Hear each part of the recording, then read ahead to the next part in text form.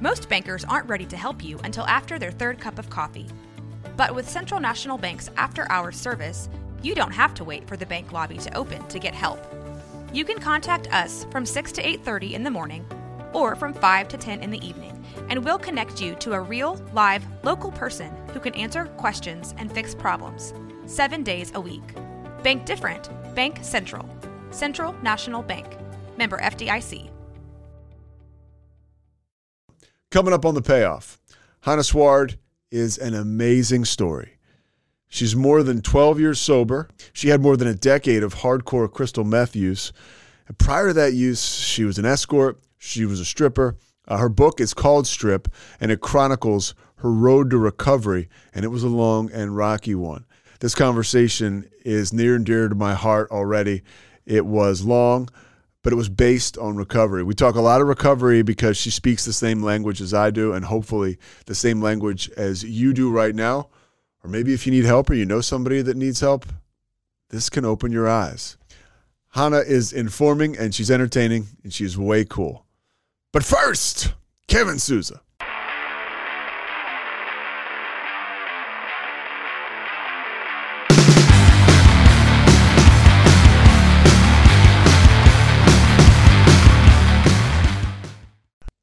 First thing I want to ask you, how many meetings are you getting to?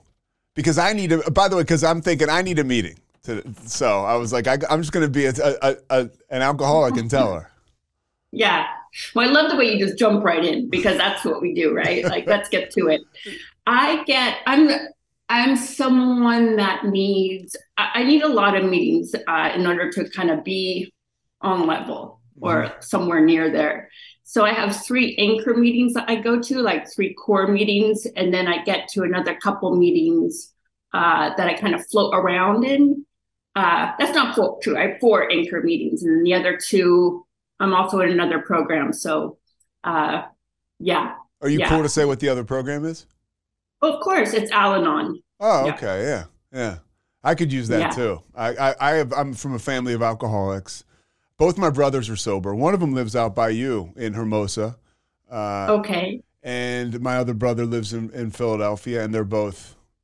I tell people it's the last club on earth we wanted to join, but here we are. Here we are. Wow. Oh, so and where are you? I wasn't clear. I'm in Texas. I'm in Waco, so I'm right between Dallas and Austin. I've been here for about 6 years. Nicest people in Texas, I always think. They really are nice. Yeah, I like it, and it's like one of those things where I got here. And I'm not sure if I'm ever going to leave. I like it more than I thought I would. Yeah. That's a good feeling. Well, the biggest thing is, and see if you can relate, I traveled around a lot for work. I still do. And the first place I went when I moved here, because I'm a big grown man, my mom helped me move, right? So my mom was like detailing my apartment, and the first thing I did was I said, I'm going to a meeting.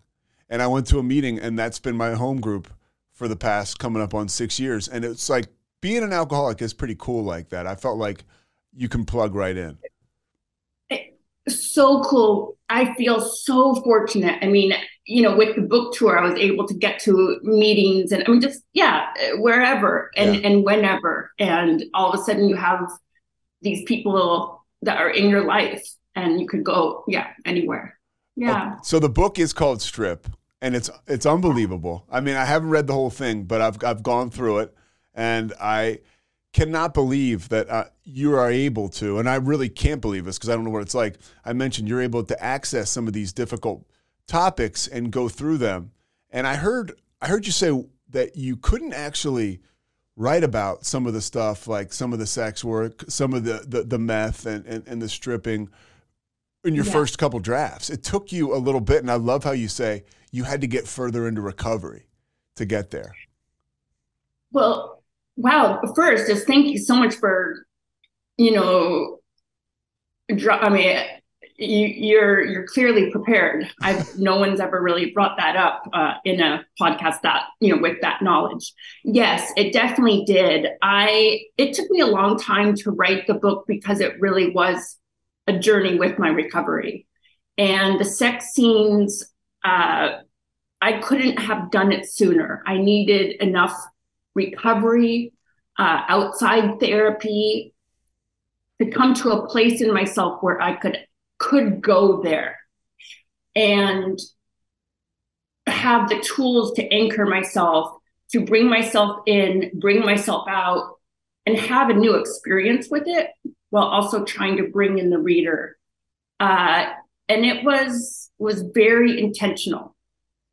And I know in the earlier drafts, like I had an agent and he had said, you just gloss right over the sex. He said, and we had sex. And I'm like, what's wrong with that? Yeah. It's like, we need a little more. Take us into the hotel room, take us into, take us in bed. Take us to bed. Yeah, I even, when you say that, take a deep breath, because it's just heavy. It's just heavy stuff. In your childhood, you grow up and it's not only heavy, it's kind of empty. Your mom is not there. I've heard you say, you felt like you were in the crib just reaching up and nothing was there. You weren't able to establish contact with anything. Describe a little bit what it was like. You grew up in a bohemian lifestyle, but it was also somewhat empty as far as an emotional standpoint and parents are concerned. Yeah. I mean, it was definitely a colorful childhood. It was empty in the sense of, that description of being a baby and reaching out and nothing like to hold on to really encompasses it, because it was like there was just no stability, which, I think a lot of people can identify with that in different ways, hopefully the feeling. For me, that looked a lot like, I had, my father his first love was poetry. It was everything. And it was what I loved about him most. And it was also one of the challenges, because he was always elsewhere. Right. And to have a parent that is elsewhere, especially when it's your primary parent. And also he really loved women. He loved getting married and moving around. And he's married. This is a guy who's married like 5 times, right? Okay. Yeah, you are. Yeah. You are. Come on, guys. Very impressed. Yeah. Yeah, 5 times, and a number of girlfriends along the way. And yeah, we grew up. I grew up at one point on an island that had no cars or stores. And the house that we moved into was, like a little cottage, had a furnace in there, but like a swing that if you swung in it, you just hit the furnace. And it had a bathtub in the kitchen, and then it had an outhouse inside the house. So I remember when the editors, emailed and said, the wording's wrong here. That an outhouse is supposed to be outside the house. And I'm like, well, for the sake of the reader, we can do that, but but it was inside the house. He's like, well, that's too confusing. I said, okay. And then we moved to the States from the Algonquin Island to a commune up in the Santa Cruz Mountains with the guru. And I went to school there for a while in a high school of 11. I think there were 11 of us in the high school. In Santa Cruz? Yeah. Wow. So Santa Cruz is sort of like it's like more of a hippie area, I guess you would say. And yes, did you experience some of that as a kid, like seeing your dad go through those sorts of experiences? Yeah, my dad was definitely a hippie. Definitely, he was very much into gurus and going to India, and meditation was a really big part of my childhood, and yoga. And I remember I had a meditation pillow. And he had meditation retreats at the house. And I remember one time we were with a guru by the name of Baba Muktananda, and that it was a big hall, right? A big meditation hall. And the microphone was being passed around. I was maybe 6, 7. And, people were asking questions like, what's the nature of being? Why are we here? The nature of happiness. And I just remember wanting to grab that microphone. Can I swear? Sure. And just wanted to say, fuck you, to to the whole thing. I had an aversion to it. So getting sober, that was a hurdle, the meditation aspect. You know, it's interesting you mentioned it. I've always thought, I've gone through so many phases in my life with drugs, right? Like, so whatever drug I was on, I was it was a hippie. I was into like, all techno or whatever when I was doing ecstasy, like whatever. But, and I always thought I romanticized about hippies, but getting sober this is my experience. Hippies may be cool as shit, but not the best parents. Yeah. And so, and it seems like you had that part of your childhood. And I'm going to say this, I know you can go here because that's what you're doing in the book and talking to me, but I just got to say, like, it's tough for me to ask you these questions because I know it's like it's just a tough topic, and I'm not terribly well versed on asking these kind of questions, but you're 6 years old and you get abducted at a park and you get raped. And is that in Santa Cruz? That was in Victoria, British Columbia, which is, known as like this picturesque,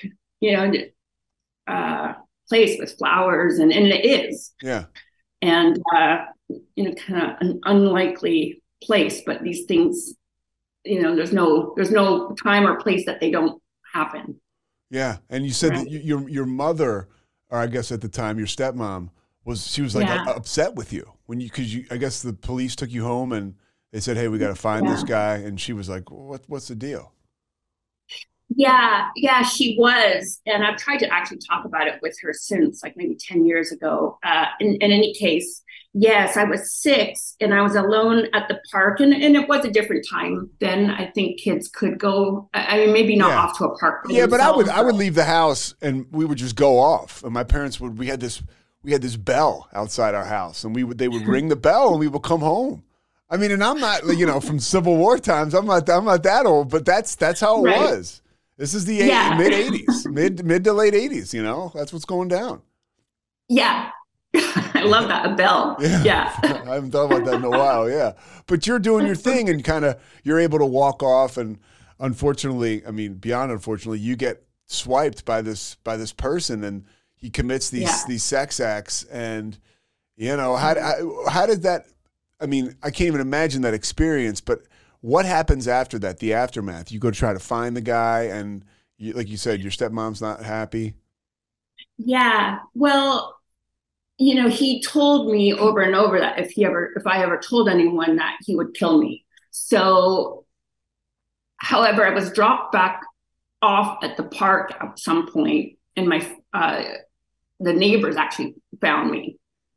I think they brought me to the police station and we did drive around looking for the person, and my stepmom met us there. She was in art school at the time. So, and she must have been in art class. And she was very upset with me. And I think I really internalized that as I did something wrong, right? Like I got in that man's car. I did something wrong. The shame that it was my fault. So I think the whole processing of it too was another whole thing. We're not processing. And I just don't have a memory of my father being there. I always remember him as being in India at the time. And I started having nightmares. And I think it was too at a time when there wasn't as much awareness. There certainly wasn't anything like Amber Alert even though it was the hippies and, I'm sure, therapy and stuff, it was just that consciousness was very different then. But I did start having nightmares, and all I remember is being taken out of school and being brought to the hospital and having being told to go to sleep and having sticky stuff and wires out of my head. And then at some point the nightmare stopped. So I thought it must have been the glue and the wires that stopped the nightmares. So, it's funny. And we're talking about, obviously, I'm not a doctor. I'm no expert. I have my experience. But what I'm hearing is somebody going through some hardcore trauma. And then, the age you and I grew up in, we're around the same age. You didn't really talk about whatever was happening. So you're not talking about it. You're having outbursts. And then for me, you feel like an outsider. I mean, I had things that made me feel like an outsider, like learning disabilities or whatever. They'd send me to like the reading van to go. I just felt like I wasn't a part of, Yeah. And it's like those things kind of can mount up. And then, I mean, nothing compared to what you went through, but it's all relative, right? You feel outside. And that's the addict part too. Yeah, absolutely. And I appreciate that you said that. Not like, 'cause I would do that, just what you said. I'd be like, but other kids had it worse. Other kids were locked in a closet or a basement and they were, beaten or like, and I would really, that was, I guess, one of my coping mechanisms up until not too many years ago of not sitting with it, not dealing with it. And you kind of, you have another experience with sexual trauma. As I guess, what happened the second time when you were young? You were still around the same age. I was at 9 at that point, still in Victoria, and I had a boy babysitter, and I had a little brother at that point, a 2-year-old brother, who I just, I loved being a sister, an older sister, and so this babysitter would babysit us, and he would have me play games. And I just remember being really fearful that something would happen to my little brother, of course, to myself as well, and telling my parents that I just don't like this babysitter. And not being heard because he kept coming back until he moved away. And that's something I hear often in recovery, right? Is that, or I'll speak for myself, is not having a voice. And so that's a whole other aspect of it, right? Like how finding our voice, finding my voice, and when it's been squashed down before. I mean, then you find your voice, you speak up, and in recovery at least it feels good, and then you get filled up with the ability to cut through those nerves and having faith, and then you have the ability to speak up again and again, like, and that's for me, like, I've built self-esteem by still am. I want to say such a am a people pleaser. Oh my God. Right? I mean, that's just, I was talking to my sponsor about that last week. I was like, how do I stop doing this? And he was like, well, you're just not a finished product. You have to, I had to call somebody and tell them that I was unable to go through with a commitment because something had come up, something totally legitimate. And my sponsor said, whatever you do, when you talk to them and tell them that you canceled, don't say like you'll do whatever else you can to make up for it. And so I was like, I can't do it. But whatever you need, I'll do this and that. And it was like, I couldn't do it. I could not. It was hard enough to pick up the phone and get out of it, but I couldn't, right? Yeah. See, I just love that. I mean, especially coming from a man, I don't hear as much talk of that. And I just love that. I mean, not love that you experience that because it's tough stuff, you know? Yeah. And I'm right there with you. I talk with the sponsee often about this, and it's been one of the most helpful things is getting to take another woman right through that process. And then and say, my experience with that and how I've been able to find my voice and use it. And specifically with the people pleasing. And I would say to her, like for me, it still feels like it when I speak up for myself, when I say I can't do, or I'm not able to do that, and not even given a reason, I feel like sending a bouquet of flowers. Yeah. Like, like, it's like impossible. But I'm so sorry. Yes. Yeah. What the hell is wrong with us? I guess we're just going through it, and we're not, and literally, like my sponsor told me, and like, I kind of hearing you, we're not finished products, and that's okay, because we're talking to people about what we're doing, and we're sharing these experiences like I am with you here. Now, we talked about your trauma, and that kind of sets the table for lack of a better term, your addiction and your use, which doesn't really, it's sort of like a slow burn. Yeah. You end up, now, do you have any alcoholism or drug addiction in your family? My half sister is also in the program. Oh, you talk a ton about her. She's like your soulmate almost, right? She's actually, I don't, since my father was married 5 times, I have 6 other brothers and sisters. Okay. I, So this is a different one. Yeah, this is a different one. Okay. And I focus on my other sister because it became too many characters in the book. Yeah. It was like, well, I didn't want to write like a 500-page novel or book. So you got a little bit going on in the bloodstream, possibly. Yeah. But yeah, I found out, as I think many of us do, like the more I kind of dig. For sure. Like, my grandma. Yeah. Like pills apparently, kind of. And, I'm certainly think like in another form, my mom had perhaps a sex and love addiction. Yeah. And filling that hole with whatever. It's funny you mentioned that we discover the stuff. It's not usually our family doesn't lead with that. It's not a headline that we have. Here's your, whatever addicted person, X, Y, and Z. My mom eventually did. When we started to drink a lot, she would share with us, hey, your father and his family, they've got this thing going on and you guys need to watch it. But it was kind of, I learned the more I got sober, the more I learned about it. Now with you said, I guess I learned the first time you did acid, you were like 17 or 18. And it was to impress. It was to impress a guy.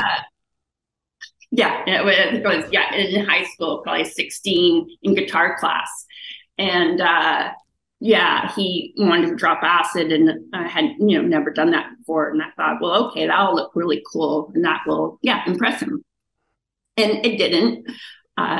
He chose my best friend instead. Well, that was a waste, and I didn't get a good grade. Well, how about drinking? Were you drinking during these like formative years? And I know it becomes a big part of your story down the line, but early on, I didn't hear you mention it too much. Yeah, I didn't. It's funny to think like when I think of, I'll never consider myself a good student, but I always forget, like it was important for me to be like in the girls' honor society and things like that, because I wanted to get good grades and that route, because my father was an intellectual and was a professor, and it was that was something there about doing well in school. I remember one time getting drunk in high school. It was at a party, and all I remember is that red cheap wine out of the carton and not being able to stop and ending up in the restroom and just not like getting sick with that, red wine everywhere. So there was that binge quality. There was the binge quality. I wouldn't even call it quality. I binged right from the get-go. However, drinking wasn't a thing until I was 36. But then this is after like almost a decade, right, of using crystal meth. Yeah. And so after high school, do you go right to California? What do you do after, or do you go to Chicago?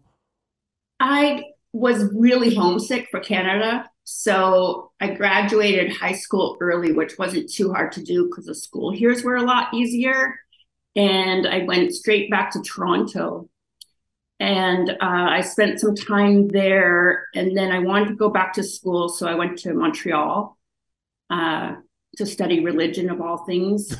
And I didn't realize it was a religious department. Like I thought I wanted to study religion, not be religious. Yeah, like you wanted to study theology, not become a nun. Yeah, I was like, oh, what, huh? So, and I was just really lost there. And I just remember walking the streets at night. I was so lost, Pete, just completely bewildered. I had this fantasy of learning French, being a French girl, and just leading this interesting life. And I just remember I had this little apartment, and all these little cockroaches would come out at night, and I would leave and just walk the streets looking for Leonard Cohen, because I,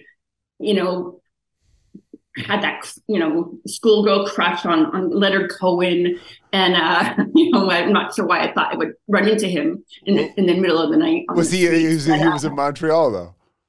Yeah. Okay. Yeah. Or at least I thought he was, maybe. Well, so that situation is playing out. And again, it goes back to, and whether you have it in your bloodstream or whether you have trauma or you have that like emptiness, right? Like, no mom around when you were younger. There's something going on here. And then you go from Montreal and then I guess you kind of reunite with your sister at some point, who was like your best friend, and you felt like when you and her were together, you'd be great. Yeah. Well, I would spend summers every summer with my mom, although I don't remember her around particularly. She was, like I said, really into her men and her own thing. However, my little sister and I we tried to glue our hands together. And when I would leave to go back to Canada every summer, at the end of the summer, she would grab onto my ankle and just scream as if I was like leaving to go to war or something. And so our plan was always that as soon as we graduated high school, there's a 3-year difference between us, we would meet in LA. That was always our plan. And so I had a few years, because I'm her older sister, to kind of wait for her. So from Montreal, I called my mom from a phone booth one day. And I mean, young people kind of know what a phone booth is, right? Yeah, it's funny. Yeah, an outdoor phone in a box. Yeah. Yeah. And it's the middle of winter in Montreal, right? Yeah. It's freezing. And I called my mom and I'm crying, because one thing she was good in coming through in emergencies. And I told her, I'm not going to class. Like, I'm just, my boyfriend had gone to Hawaii, or kind of my kind of boyfriend at the time. And she's like, well, come to Florida. I said, I can't, because Harry just bought me a fridge and I can't leave the fridge. And she said, fuck the fridge. I'm sending you a ticket. You're coming back to Florida tomorrow. So I left everything and I went to Florida.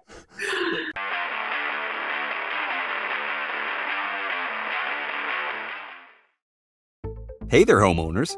Is it time to give your yard a complete makeover this summer? Villani Landshapers, a local family-owned business, has been transforming landscapes for more than 20 years. Villani Landshapers specializes in landscape design build, retaining walls, outdoor living spaces, and so much more. Request your free consultation today and check out their gallery of residential work at villani-landshapers.com. From the host of the popular podcast, The Only One in the Room, Stash by Laura Cathcart-Robbins is a propulsive and vivid memoir about the journey to sobriety and self-love amidst addiction, privilege, racism, and self-sabotage. Best-selling author Holly Whitaker calls it an irresistibly delicious story, and MacArthur Foundation fellow and best-selling author Kiese Lehman says Stash is emotionally riveting. Buy Stash by Laura Cathcart-Robbins now, wherever books are sold. Welcome to One Star Rewind, a new podcast about those dreaded one-star reviews that every business owner hates to receive, but yet every customer loves to read. During this podcast, we will peel back that one-star review to better understand how it happened, when it happened, and what the business owner is doing after receiving that one-star review. This podcast will be about love, hate, and laughter. On One Star Rewind, we will meet with real business owners who will tell their stories and how they do rely on reviews for their business. Follow us on Facebook, Instagram, or download us at roguemedianetwork.com. Please subscribe, but only rate and review for not a one-star review. Join us each time for a new review and a new story. Frozen, heroes. Gonna tell you about Frozen, heroes. Gonna tell you about.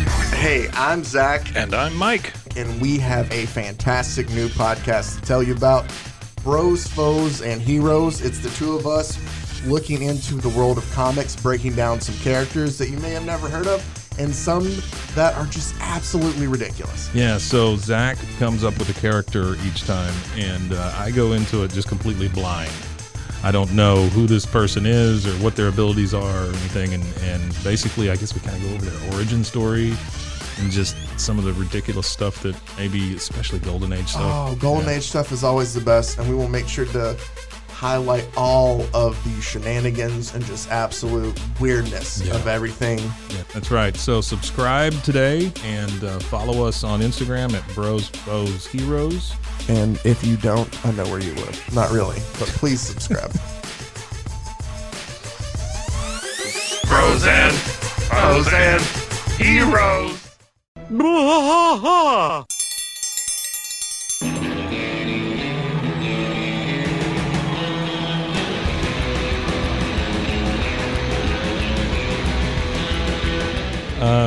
What are we doing here, Rusty? What are we going to do?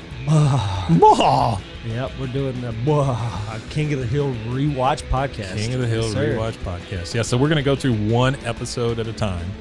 Come along for the ride with us. Come check it out. And give me a good like Dale Gribble quote to go out on. Wingo. Yeah, Wingo.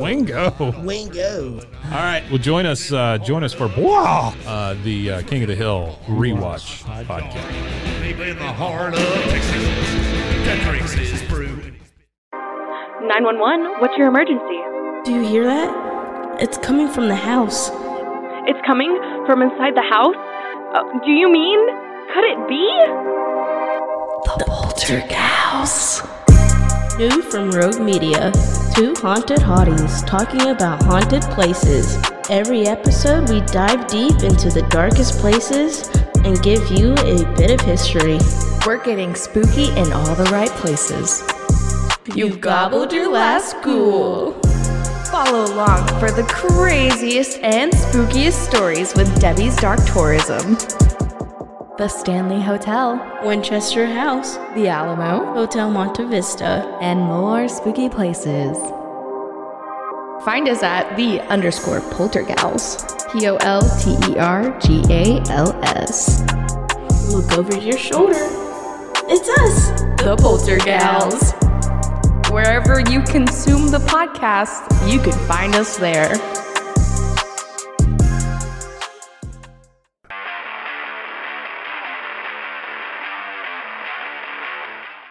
Your mom, by the way, was pretty. She seems like she was empowered. I mean, she would talk about relationships with men. I think it's worth noting. I mean, there's a year where she had sex with 100 men. Is that correct? Yeah. Yeah. So she didn't really give a fuck. It sounds like. No, she didn't. She would tell me like, "Oh yeah, that was a great year." It was. I was not supposed to say his name, but some baseball player, and she's like, and his friend, you know. Oh, I'm dying to know the name. I know you can't say it, but I'm dying. I'll tell you after. Yeah, okay. Yeah, you'll have to tell me. So you go to Florida, and then I know you start ending up in the sex industry when you get to Chicago. Right? Yeah. Yeah. I mean, and that story is great. I mean, it's not great, but I can so relate as, I don't know whether it's, I have certain things that I like to do and that I'm good at. There's a lot of stuff I'm terrible at. And there's also even like some of like the jobs people will call remedial. Like I got a job at KFC when I was in a halfway house and I was terrible at that. I mean, I got better.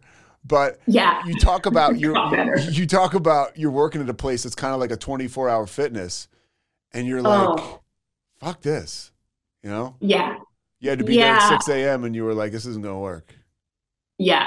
I end up in Chicago for a period of time. My friend was filming a movie there, and we were both like, she's like, I'm really lonely, and I'm in this huge apartment, like, and I was like, well, I'll come, So I thought, okay, I have a, I got a job at 24 Fitness, and it was like that, blue spandex and that like white polyester shirt buttoned up, and it was like some 5 a.m. shift, and I get there and I'm standing there in that outfit. And I'm like, well, I think I lasted like 3 hours, and I'm like, I just can't do this. Like, I can't do this. I can't stand here in this spandex and get paid minimum wage. How am I going to, I can't make money for college this way. And just went home. And I just remember looking through the Chicago Tribune and eating a can of tuna and looking in the classified section for other jobs. And I saw an ad that said make $300 an hour.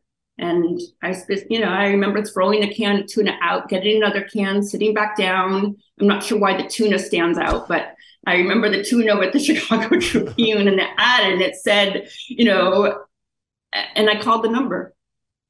And I think it was that night that I took the train out to some strange part of Chicago and met a man at an Italian restaurant, and we talked about, I don't remember what we talked about, but he had garlic bread, and I started working for him. Yeah. And that really kicks off. See, because your life's been chaos, from what I can tell up until this point. But now, like, you're actively involved in the chaos per se. Like, and you talk about this. You didn't. A lot of people are like, "Hey, I got into stripping or being an escort because I was on drugs." Like, that's not your story. Yeah, that's right. Yeah, I was doing a panel a number of months ago in Chicago. It was really interesting.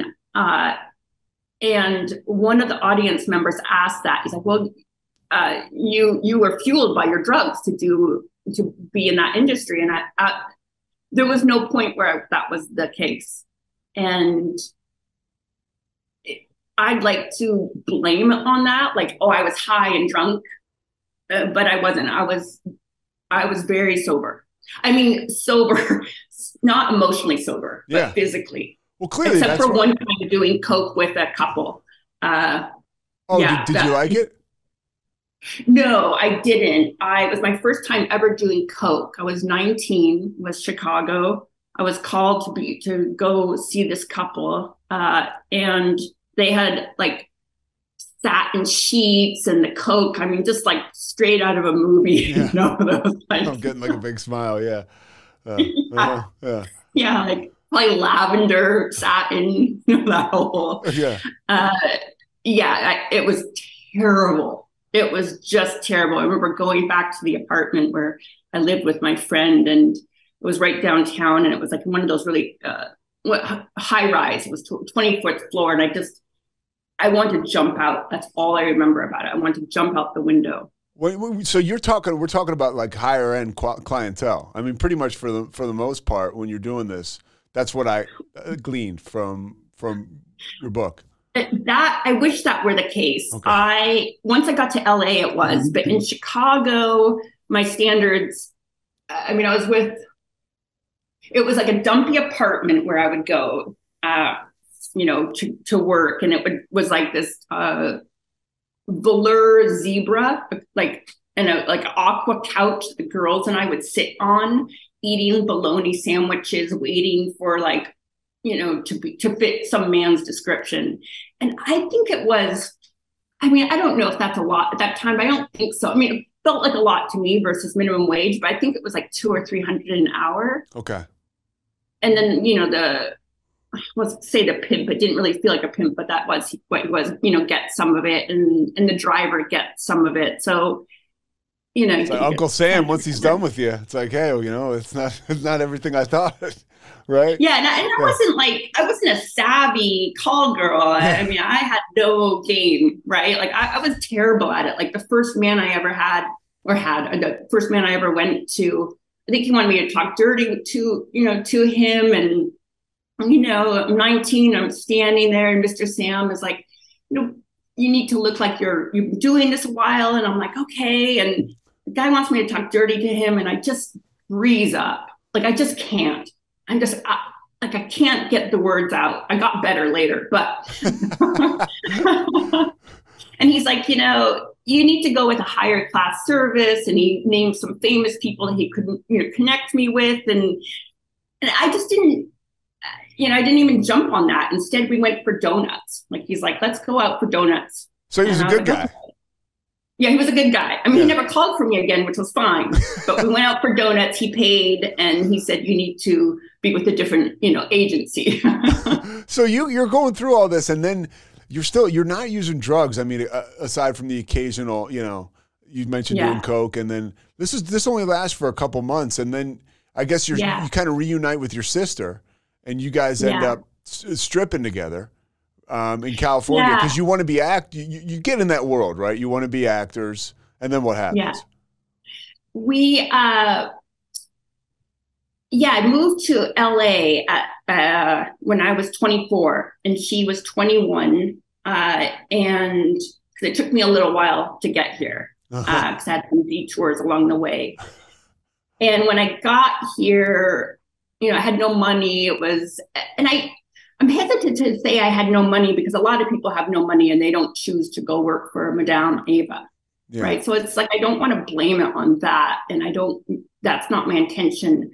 That is the path I chose. Like I went back to prostitution as soon as I came back to LA. I worked for Madame Ava for a little while. And then I stepped up and I started stripping with my sister. So it was like a step up because it was, I was no longer selling myself in that particular way. And when you guys start to strip and then you start to do meth, is that your first experience where the woman says, you do meth and to lose weight? Yeah. Wow. You are really. And it didn't take. This is unusual. You are good. Yeah. And you're good, Pete. Well, it didn't take, right? You do the meth for 30 days. It's like we say in the rooms, we'll give you 30 days and refund your misery. Well, you do it for 30 days. You don't lose any weight and you say, well, forget about it. Yeah. We don't. I had no clue because we were in bad moods. We were clumsy on stage. We didn't lose weight. Yeah. And however, I will never forget that first time crushing those lines on the Formica table in our black kitchen. The yellow Formica, crushing those lines. And I just remember telling my sister, you go make the beds. I'll be in charge of this. And she's like, fine. And it didn't have the same effect on her. But even before I ever did my first line of meth, that ritual, I was all in. Yes. And that's the thing. Like you see, like there's a control aspect. You're into the ritual because it's just like such an environment. Your sister's, I guess, not an addict, right? So she can kind of whatever. I mean, she goes through binges and benders, but we're a different breed. Yeah. And the poor thing didn't become one of us. Yeah. And you do this for poor thing. When you do this for, about a month stretch and then you kind of get back out there and you end up escorting again, like and it's like extremely high clientele now, right? Yeah, at that point it is high clientele. I still wasn't particularly savvy, but it was. Yeah. I was going to the peninsula for people who are not in LA. It's comparable to like, Beverly Hills Hotel, Beverly Hills, Hotel, in Bel Air. Definitely higher clientele. And enough so that, you need to, Madame Ava lent me some money to go get a nice black suit. No more, like in Chicago, I was wearing, $10 cotton, bright purple mini dresses, that hardly covered myself. Yeah. And that was definitely not, you need to be in a crisp pencil suit. Would you go out with these guys? Like go to like big events and stuff like that? No, it was always, some of them wanted to. The hardest part would be the talking and would be going out. So I just couldn't do it. And it's like, I couldn't fake the talk. Yeah. I couldn't fake the talk, but I could bend over. I mean, it's like, I get it. Well, it's sometimes the talk is more exhausting. I mean, I don't know what it's like to be in your shoes, but when you're, I would imagine that makes it just more real. Like I'm so disconnected to this person right now, it kind of almost punctuates, exactly what's going on. Yeah. Yeah. Just like with stripping, I mean, it's rare, or at least in my experience, to have talked to any stripper that I had worked with, where the worst part was when the men wanted to talk. Yeah. You said some of the guys were shitty guys. Some of the guys were good guys, like you mentioned. The one thing that jumps out at me, and you said you're watching the Oscars once, and a guy who you'd been involved with who wasn't so cool was up there getting an award, and you're like, wow. And you said that was a real, like your stomach almost turned over. Yeah, even as you say it right now, I feel sick. I mean, that's odd to still have that feeling, but yeah, it was like he he was not a savory character. And that was in probably one of the most upscale hotels. And he did not pay. I wasn't good at getting and counting the money up front. I was just like embarrassed to kind of count the money, which is insane. I mean, you don't go to 7-Eleven and get a hot dog and so you're giving yourself over, and I'm not counting the money. Yeah. I get it. I mean, I just like, it's one of those things where you just kind of want to act like it didn't happen or whatever. I could see why that would go down. Plus, I'm terrible at math, so I'd probably be embarrassed. So right. I mean, it's kind of like all that stuff into one. Oh now, yeah, and it's people pleasing. I would just like be embarrassed. I'd be like, oh, this is good. This is good. I know. So you end up one of the things. Fast forward a little bit, and this is where the meth really takes off, because this podcast is all about addiction, and your story is so interesting. But it is like, the more I deep dove, you're all about recovery, but your addiction takes off when this dude walks in to what was it, a California pizza kitchen or a California chicken? Yeah, California chicken, and he's got all the tattoos on, and he's just, you're attracted to this guy. Yeah, at that point, I was probably 28. My sister had gotten married, and we had been so enmeshed in our lives. Just, I relied on her. She was my everything, and like I didn't exist within myself without her, right?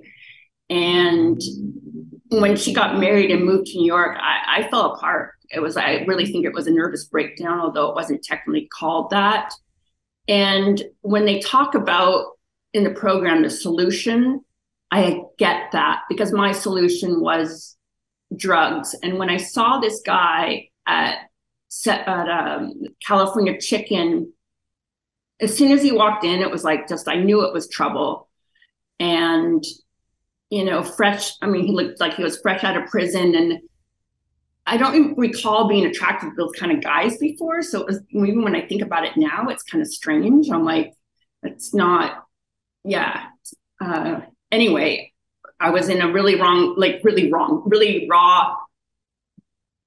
place. And I guess whatever. So he gave me his croutons or something. And then I followed him into what was an AA meeting across the street. And that was the first meeting I ever went to in my life. No kidding. And so what happens after that? I remember it was a big meeting. I remember, and he walked in there, so I had followed him in. That's what happened. It was right across the street, and I followed him. And I sat in the back, and I just sobbed. Like, I knew instinctively that it was a place that was okay to not be okay. I didn't go back for 10 years. It planted the seed, though. Yeah. And on the break, we connected while he was, we connected. We didn't connect, but, Yeah, sure. We talked. Yeah. Uh-huh. And he at the time was staying at Beit Shuba, it's a Jewish rehab, which I actually spoke at last Wednesday night, and I hadn't been back there since. Oh, shit. Yeah, that was like 20 years ago, and I went back last week for a new experience, right? Yeah. But I rescued him from that rehab, and we put all his stuff in my car, which consisted mainly of like garbage bags full of like, one of the chapters in the book is called Dope and Bald Pussies, because he had all these, video cassettes of it. That's all he owned, right? Like, like video cassettes of like, porn, specifically, the title I just said. And we went to Seaway Motel, which is still there to this day. And fortunately, he went back to prison, because that was the deal, that if he didn't stay at that place, he'd go to prison. And I took his contacts, and I was off and running. So that marked the beginning of the end of a bottom that lasts like 10 years. Yeah. And you're running and gunning, and describe, if you can, your addiction to meth. How did it make you feel?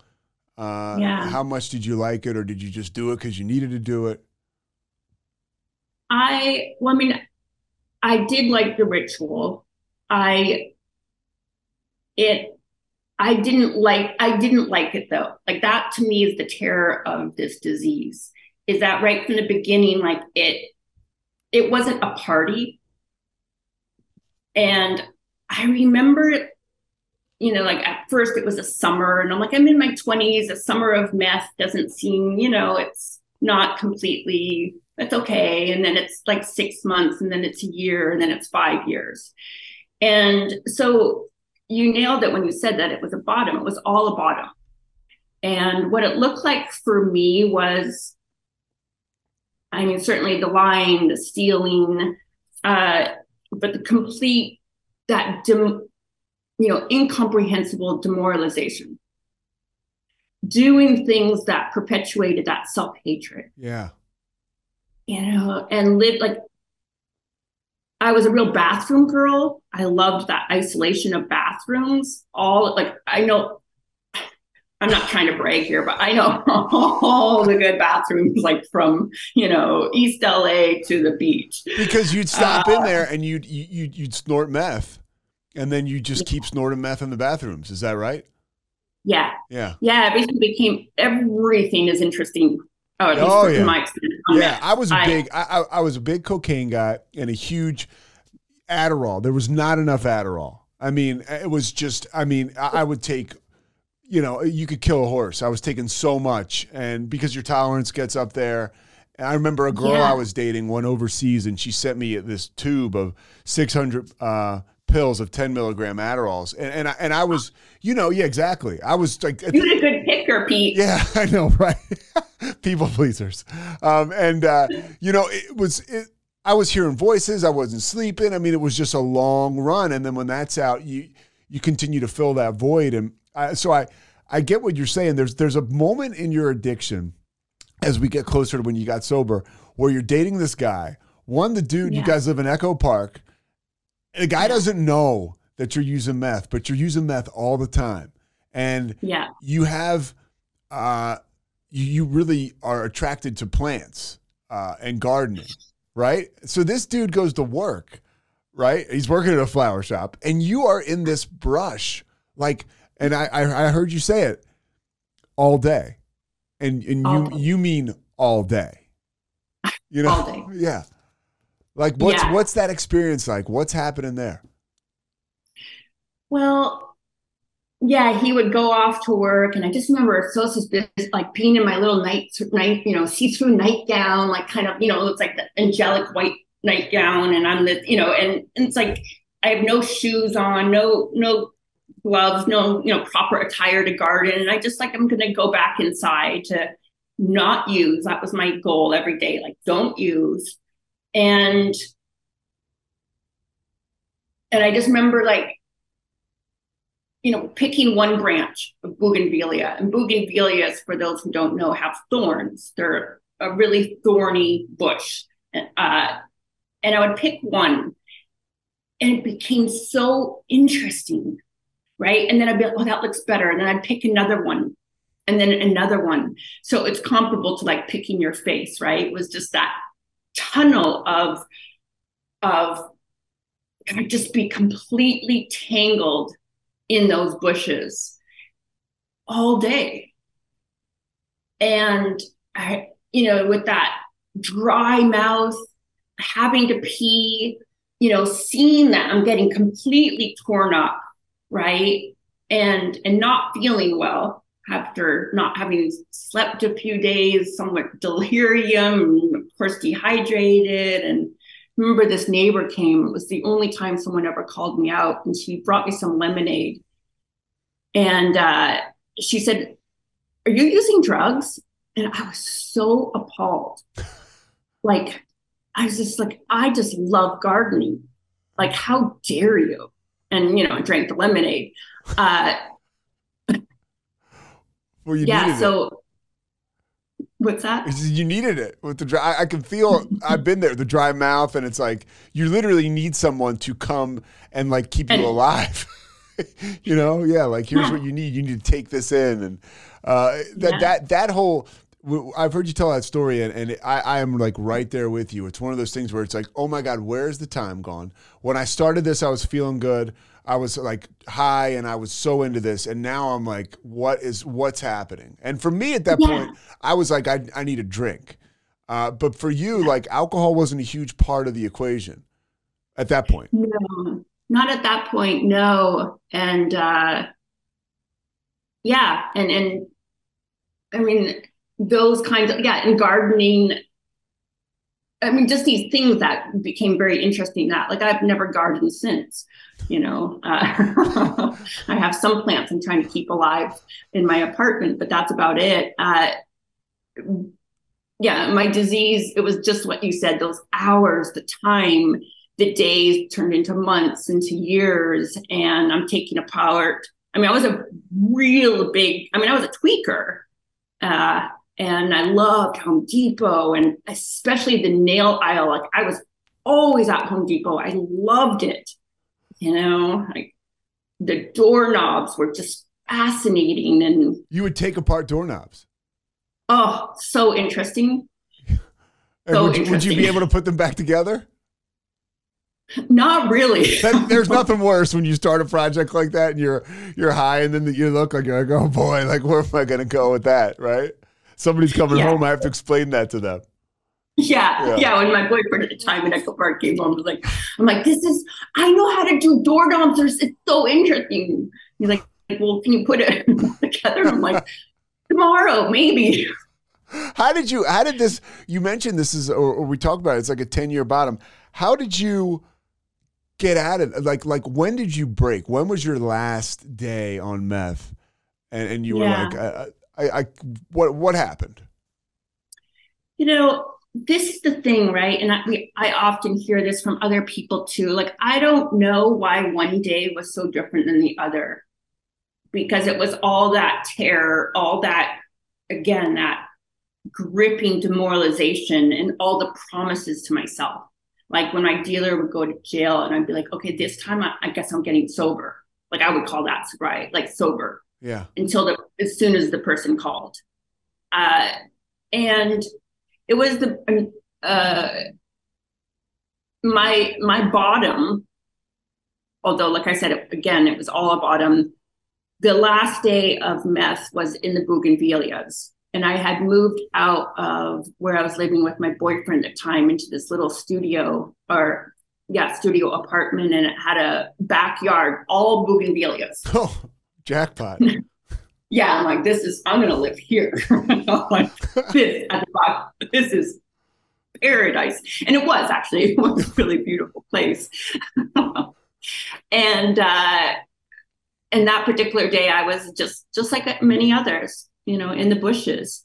And it got to the point where the sun was going down. I dragged myself into the bathroom and I looked in the mirror. And it sounds so corny because it's like, all of this, all these years. And then I looked in the mirror and I saw the light and I got sober. And I don't mean it like that at all. However, I looked in the mirror and, I couldn't look at myself in the eye, right? I mean, I hadn't been able to look at myself in the eye for years. But it looked like I had been attacked in the jungle, like up and down my arms where it's like, were just streaked with blood and, scrapes from the thorns and up and down my legs. And I think I just kind of collapsed on the bathroom floor, the pink tile. I remember the pink tile. And that was the end of meth. And how did you stop? Cold turkey or? Yeah. However, what happened, and I think I didn't used to share this too much because sometimes I speak at, CMA meetings or, crystal meth program, 12-step program, especially here in West Hollywood, because there's not that many girls. Or actually, anyway, that's a separate thing. Yeah. However, but I think it's important to share because I never considered myself an alcoholic. Thought, well, I'm an addict. And at that point I was 36. I could never really finish a glass of wine. I mean, except for that high school incident and one wedding I attended in Long Island. Like those were the 2 times I got drunk. I started to drink. And I even remember my friend saying, wow, this is so cool. You're having a glass of wine with us. And I'm like, isn't it? Like, you're like, yeah, you're so adult. Like, this is really nice. I'm like, it is. I like this. This is nice. Did you find yourself using alcohol as like a vehicle to integrate more into society, at least for a little bit? That's a no. I think it was, I don't think so. I don't think so. It was,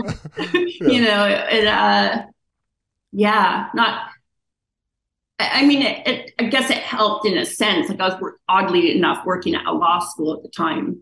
And so it helped me be a little more outgoing. Were you drinking during the day and stuff? What's that? Were you drinking like during the day and stuff and going to work? Yeah. So it so quickly became apparent to me. And that was the most frightening part was I saw that it was just replacing the meth. And that it's scary to hear you say that because we just talked about the meth and that was terrifying and exhausting. And now here you are and it's like same thing. You know, same thing. Same and shit, so that different lasted. day. Same shit, different day, pretty much. And you start when you start to, I guess you get to a place where you're seeing a therapist. You've been seeing a therapist the whole time. And the bathroom stuff, I was in CVS yesterday. I thought of you because, no problem. Yeah. May you always think of me as CVS. No. Why, Hannah? For people who don't know, why did I think of you when I was in CVS? I loved CVS. Like I said, I loved bathrooms. CVS was across the street from my therapist at the time in Beverly Hills. It's still there. And before therapy, it's 12 o'clock. That's a long time. I need a drink before therapy because therapy is difficult. Take the edge off. And so I'd take a bottle of wine or champagne. I was a big thief. I never liked to pay for anything. So I took that into the CVS bathroom and I would, drink part of it and stick it in that like trash can and put, paper towels over it and promise myself I wouldn't come back for it later. And I'd go to therapy. And so that CVS bathroom was, to this day, it's so odd to go. I mean, I don't normally go to the restroom in CVS anymore. I mean, it's not really necessary. But to this day, going into any restroom, any public restroom, it's like I survey it, and I'm like, this is a good one. Yeah, that stuff, that's the disease. It never leaves us totally. I mean, cliche or what, the obsession is lifted. I don't think about, and it took a little bit, right? I mean, I went to rehab. I lived in a halfway house. I was like institutionalized for a while. And I had to, there was a lot of urges early on, and I don't have those anymore, but I still have the mind where I'll still see something and be like, well, if I ever walk into a steakhouse bathroom, I'm like, this would be perfect.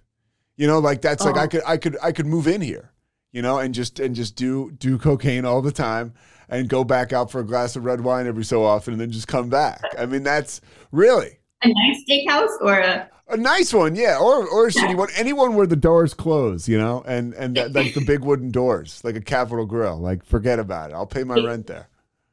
Yeah, if I don't right there with you. Yeah, right there with you. So you're going to the CVS, and then the magic per se starts to happen when you walk in and to see your therapist one day.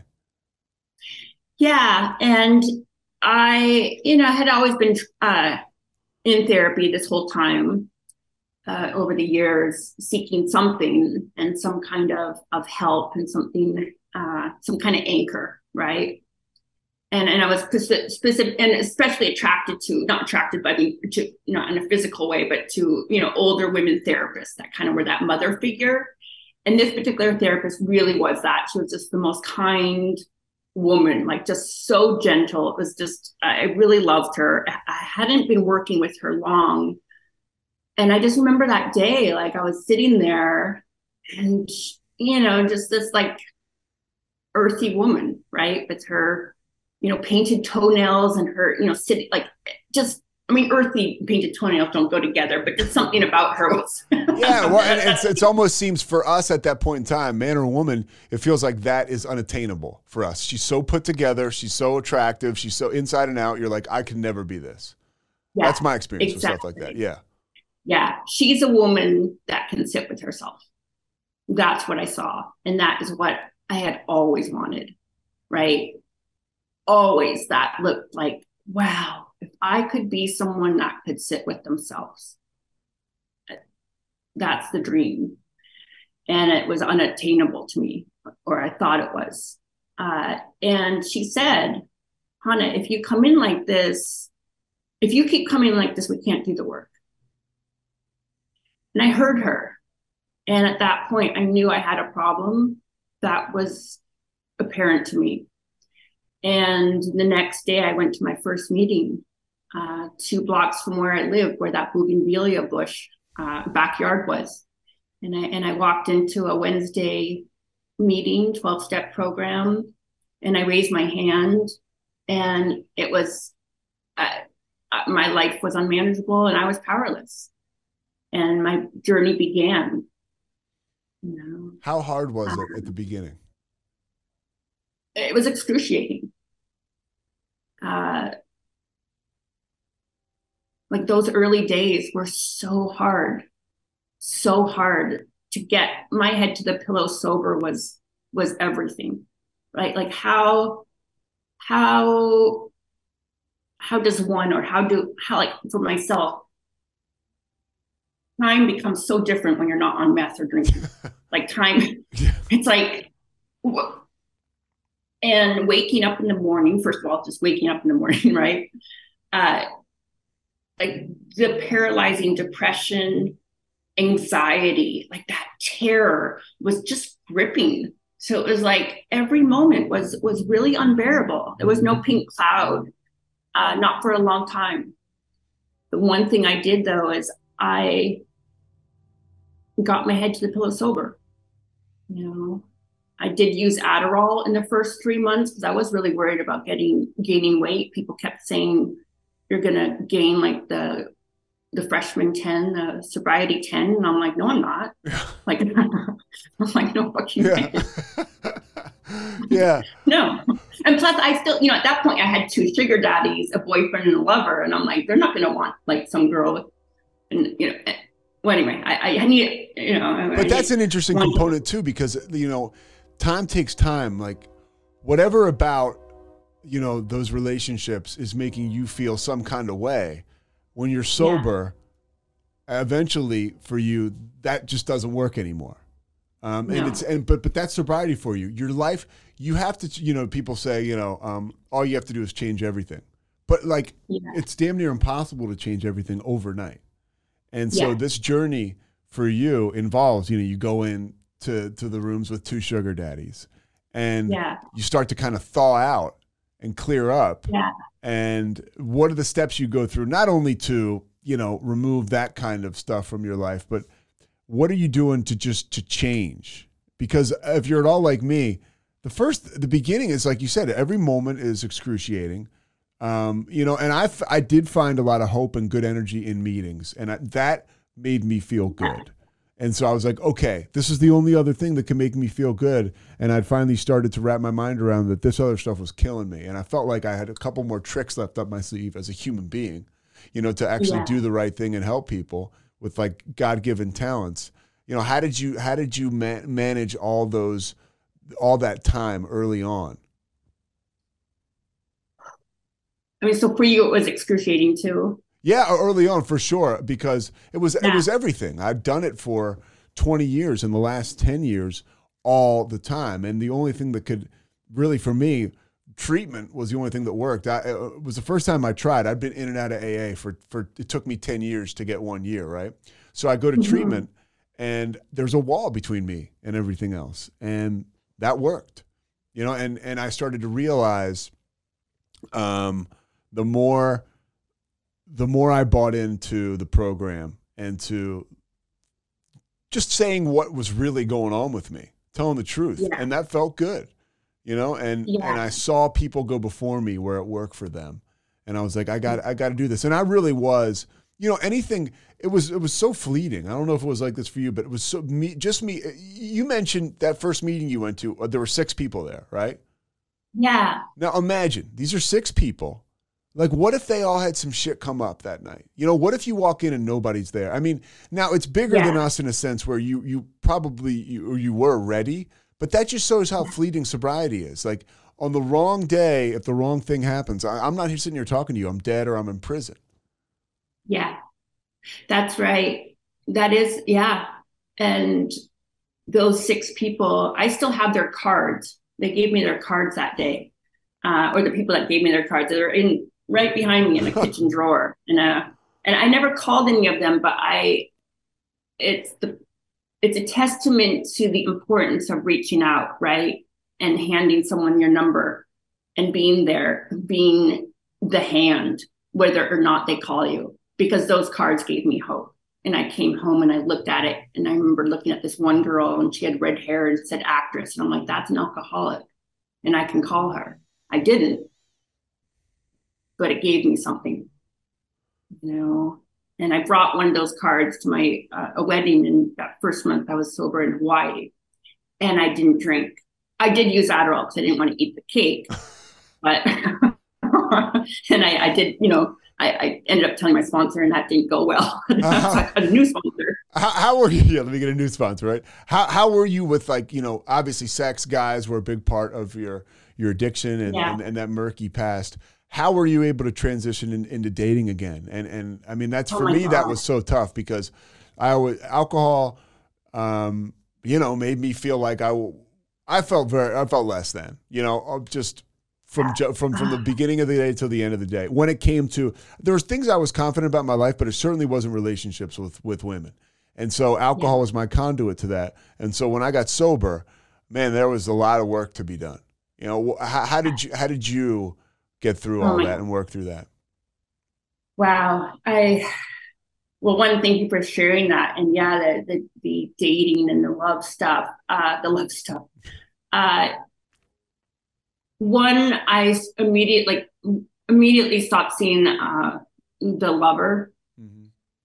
Like, I knew I just couldn't. And that was incredibly hard, but it equaled a drink to me.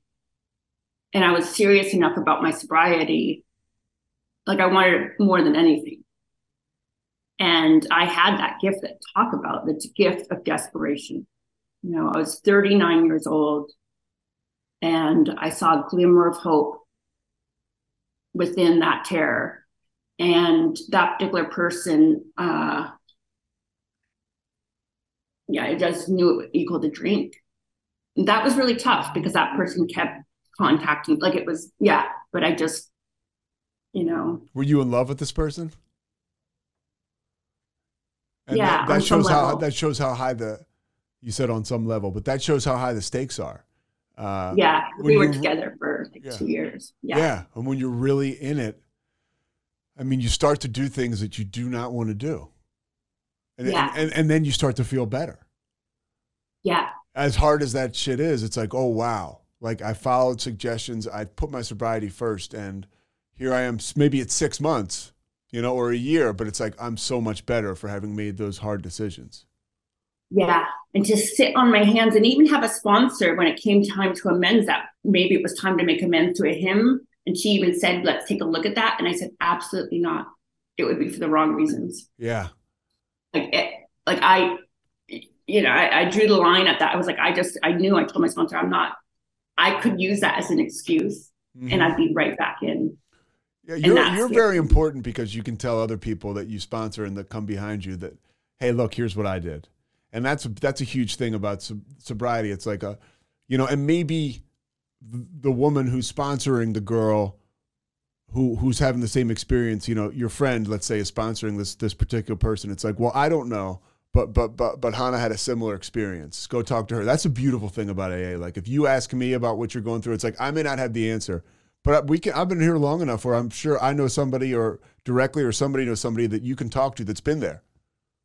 Yeah, that is like what it talks about, where we don't have to do anything alone, not anything.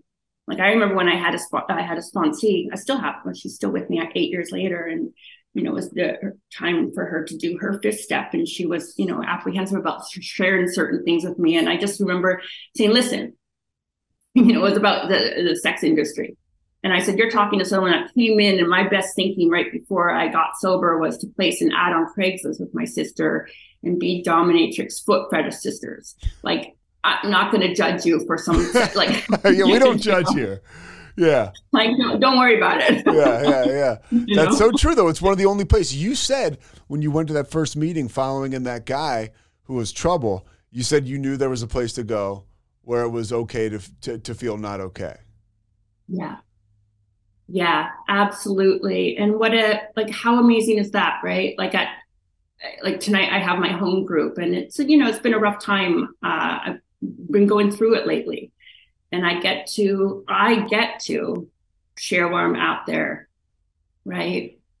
And because other people do that, I know where to go for people, exactly what you said, that it's an experience, whether it's an aging parent or these things that are really huge or small, right? Yeah. Like, I mean, I remember the first time, like I went to get my oil changed.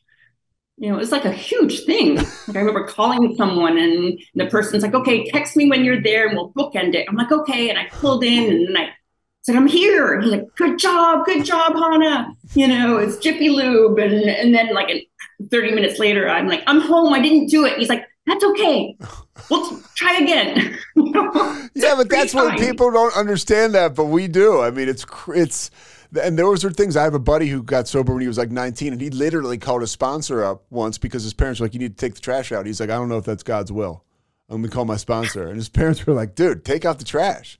But he literally called his, I mean, that's kind of, and you know what? The success rate for people like that is pretty high as far as, are you willing to go to any lengths? Yeah. That is exactly it. Like, are you willing to go to any lengths? And I feel very blessed that I've been carried through this whole time. And I know not everyone is, and I've also, like, I recognize that I've had the willingness, and I think it continues to come back to that gift of desperation and knowing the alternative and seeing, like you said, something in that something out there that I'm like, oh, it may be possible. Yes. Because my thinking got me here. And I think in terms of like the dating and the sex and we're not sex, we didn't say sex, but you can go ahead. I mean, it's all kind of part of that same intimidating monster that can honestly sometimes can keep you drunk or keep you using, because it's like, how am I going to do that without this?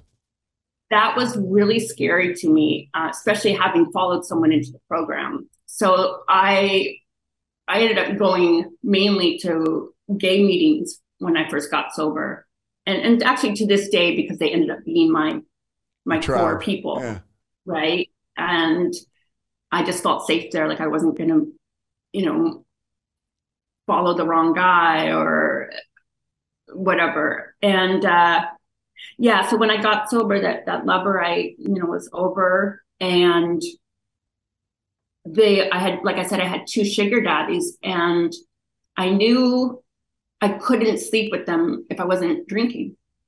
So it was a choice of, is it taking me closer to a drink or farther away? And it was just so clear. Oh my God, there's no way without some champagne I can sleep with this person. And then so I ended it with one of the men. And then the other one, we continued to see each other for a year, but we only ever had sex once when I was drunk, and then never sex again. And he was an unusual man. But we would go to dinner, and he gave me money every month, and he'd take me to Trader Joe's, and I got a sober job, is what they said to do. And after a year of seeing him, no physical stuff, he was a very nice man, really. Like, we go to plays together, and it was very strange. Trader Joe's. Yeah. I'm like, and when you have a minimum wage job, or at least for me, and I quit my job at the law school, and not the one sugar daddy and then this other sugar daddy, because we weren't having sex. I mean, it was when I'm talking like $200 a month. Yeah. But that was a lot, like to supplement like my dog store job and bringing me to Trader Joe's. But it did come. There was a Christmas. I was about a year sober, and he sat me down and he said, "I'm in love with you, and I want you to move in with me. I'll buy you a car." Because at that point I had like half a car. It was smashed in. And I'm probably similar in Texas. Like in LA, you just don't drive half a car. Yeah. No. When you've got to have a car out there. You got to have a car, and also you got to look like you have something going on. I'd park it like 2 blocks from the gym, and I'd walk. Like, ooh. And he said, and I'll pay for you to go back to school and get your MFA. And it was, I had to make that choice then. And I got honest, and I said, I don't have those feelings about you. And that ended. And that's really, really when the journey began in a whole other way, because the financial fear was so gripping. And how am I going to pay the rent? And people kept saying, like, just keep coming back. It's going to be okay. And I was carried. And I remember, and I've had other women in that industry reach out to me, and there's like a real turning point. I mean, for me, that was a real turning point of leaning in or not. Because he would contact me and say, "How are you doing? I just want to send you some rent money." And that's kind of the way he was. He would drive all the way over from Sherman Oaks and like give $1,000. And he wouldn't even see me. He would just leave it on the And you started to say no to this? Yeah. And he said, "Are you okay? Do you have rent?" And like, I didn't have rent, and I wasn't okay, or I didn't feel I was okay. And I said, "Yes, I'm doing well. Thank you." And the people in the program carried me and said, "You're going to be okay." And then someone would call for me to take care of their dog. And that would be like $100 extra. Or, get another job, 3 jobs, like whatever it took. When did you start to write again? Or to write, period? Yeah, that took time. I think I was maybe a year, maybe 2, but I actually think it was a year. I had finally got a sponsor, because my picker was really off that first year. Meaning I didn't know a sponsor should have a sponsor. Yeah. Right? Like or at least for me coming in, it was just like, what are these words? What are you guys talking about? Like, but I kept coming back. And with I'm just blanking. Oh, with the writing. Yeah, I asked my sponsor, it was something I was talking to my sponsor about, and she said, start with 5 minutes a day. And so I began, 5 minutes a day, and it was with no intention of writing a book or anything like that. And I began, and one of the things is, I think with growing, I had done ballet growing up, and the discipline of, like, I had that discipline of once I start something, and also that alcoholic nature of like, once I start, like, no, like I'm going to go to the gym, I'm going to write every day, no matter what. That's it. Yeah. And that's your regimen. Yeah. And you can't miss that, or else you'll go nuts. Yeah. Yeah. So it was like, no matter what, I wrote every single day for 2 years. And that's when I began that. And it was the actual book was a very, very long process. Couple more things and I'll let you out of here. Where did you find the courage to write about such, incredibly vulnerable stuff? Yeah. Well, I think one, being so used to saying it in 12-step meetings, I didn't find that particularly hard to talk about what was going on. And that is a testament to the tolerance and love in the program. Like, I would come in and, to the medium and be like, I'm going to go see my, Iranian sugar daddy tonight. And, and have a little dress on with a bow, and yes, the guys, person, be like, yeah. Guys would be like, girl, just keep coming back. You look fabulous. And one thing I did is I just shared all the time, like, whatever was going on. And so when I was writing the courage, I don't know, I think that was just, this is the fact of what we do here, right? We share from the heart and share what's really going on. And I think the hardest part was knowing that my parents would read it, or at least my mother. But beyond that, writing what's really going on. Like, I had already been publishing in a recovery magazine, or a thing called the Fix at the time. So I was already sharing parts of my story. And I remember they said, "Do you want to put anonymous on this?" And I said, "No." Wow. No, I don't. That's awesome. Yeah. Yeah. And so you start to write, and then you continue to develop your journey. Part of your journey now includes you teach prisoners to write. Yeah, actually, that came from my financial amends. I had a really long amends. Yeah, you're like me. You like to steal shit. You like to take stuff that wasn't yours. You right? do. I always say part of my story is, steal your shit, help you look for it. That's where I was. I mean, I spent a lot of time helping people try to find stuff that I knew they were never going to find. You don't look the part. Oh, that's the trust me. us, Yeah, right? neither do you. Yeah. We're the ones who really got to be careful. Yeah, exactly. Really careful. Yeah. I mean, I had been stealing since I was 6, so that list was really, really long. And it came to a point in the financial amends where my sponsor, it was right towards the end of the financial amends, and she said, "I think you've done enough of these at this point. The point is that with this last financial amends, I think it's time to give back in a different way, not necessarily financial." So I started praying about it, and I went to Angels on Wheels, or one of those places to serve food and bring food to.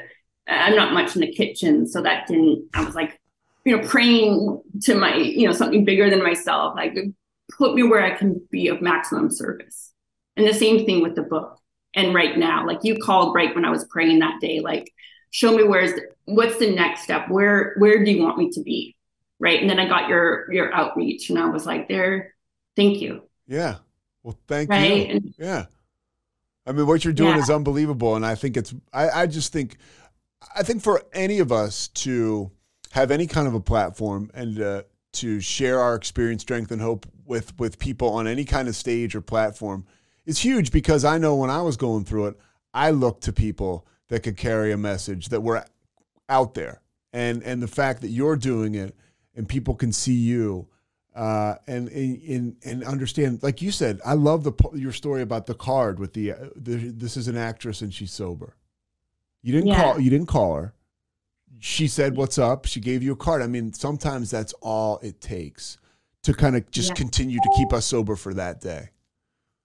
Yeah, it does. I mean, I can't count the times I'd run into someone in the program and they'd be like, like at the gym, and my eyes would be watering, and they're like, they would just kind of pat me, like, not pat me on the shoulder. That sounds but they understand. They know what's going on.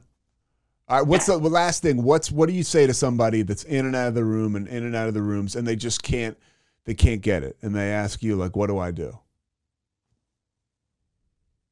I mean, the one thing I did is I kept coming back.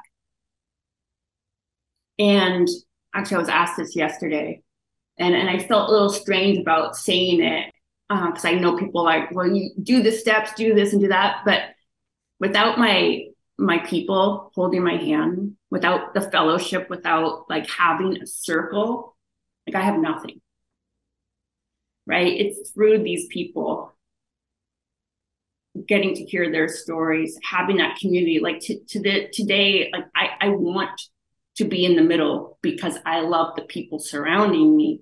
So I would say, keep coming back, head to pillow sober, like hold on, because it gets better. And people kept telling me that it would. And I'm like, and also like, you just never know. Like it was someone who had 7 days. So anyone coming back, like it was the person that had 7 days that helped me get to 4 days, not anyone else. Right. So the power, the strength that an actual newcomer also has to carry the message. It was all I could hear. Did that newcomer come up to you or say something, or? What's that? Did the person with 7 days say something to you when you had 4 days, or? Yeah, I was 3 days, and I just remember crying, just like I don't know how I'm gonna, like it was a 6 o'clock meeting. I'm like, I don't know how I'm gonna make it through the night. I just didn't, and after the meeting, this young man came up to me, and he had 7 days, and he gave me a hug, and he said, you can do it. You can do it. And I got to 4 days. And it was that simple, but not so simple thing, right? It wasn't like, go home and read the book. No, it was that hug. It was that person saying, you can do it. And I'm well aware that not everyone comes back. And what would you say to someone? Oh, man, I've never had anybody turn it around on me like that.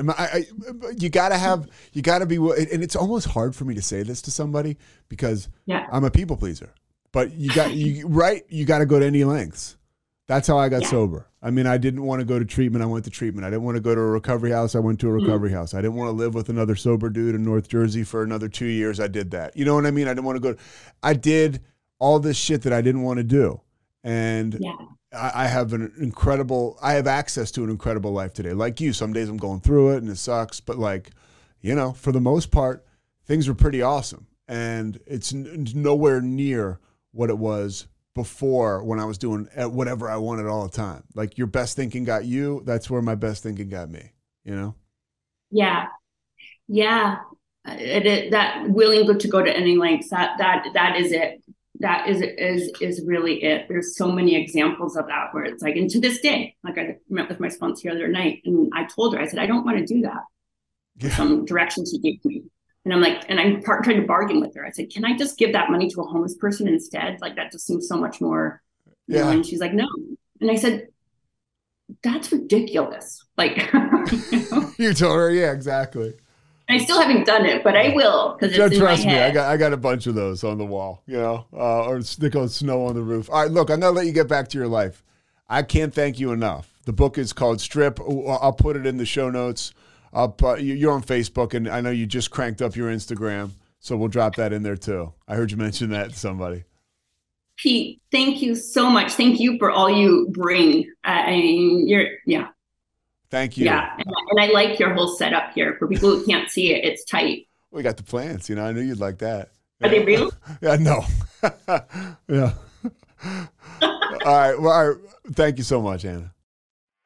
Thanks so much for listening to The Payoff with Pete. Once again, I'm Pete Souza. And of course, we are part of the Rogue Media Network. All kinds of good podcasts you can find at roguemedianetwork.com. And of course, you can find this podcast and all those other ones wherever you get your podcasts, iTunes, Spotify, other spots like that.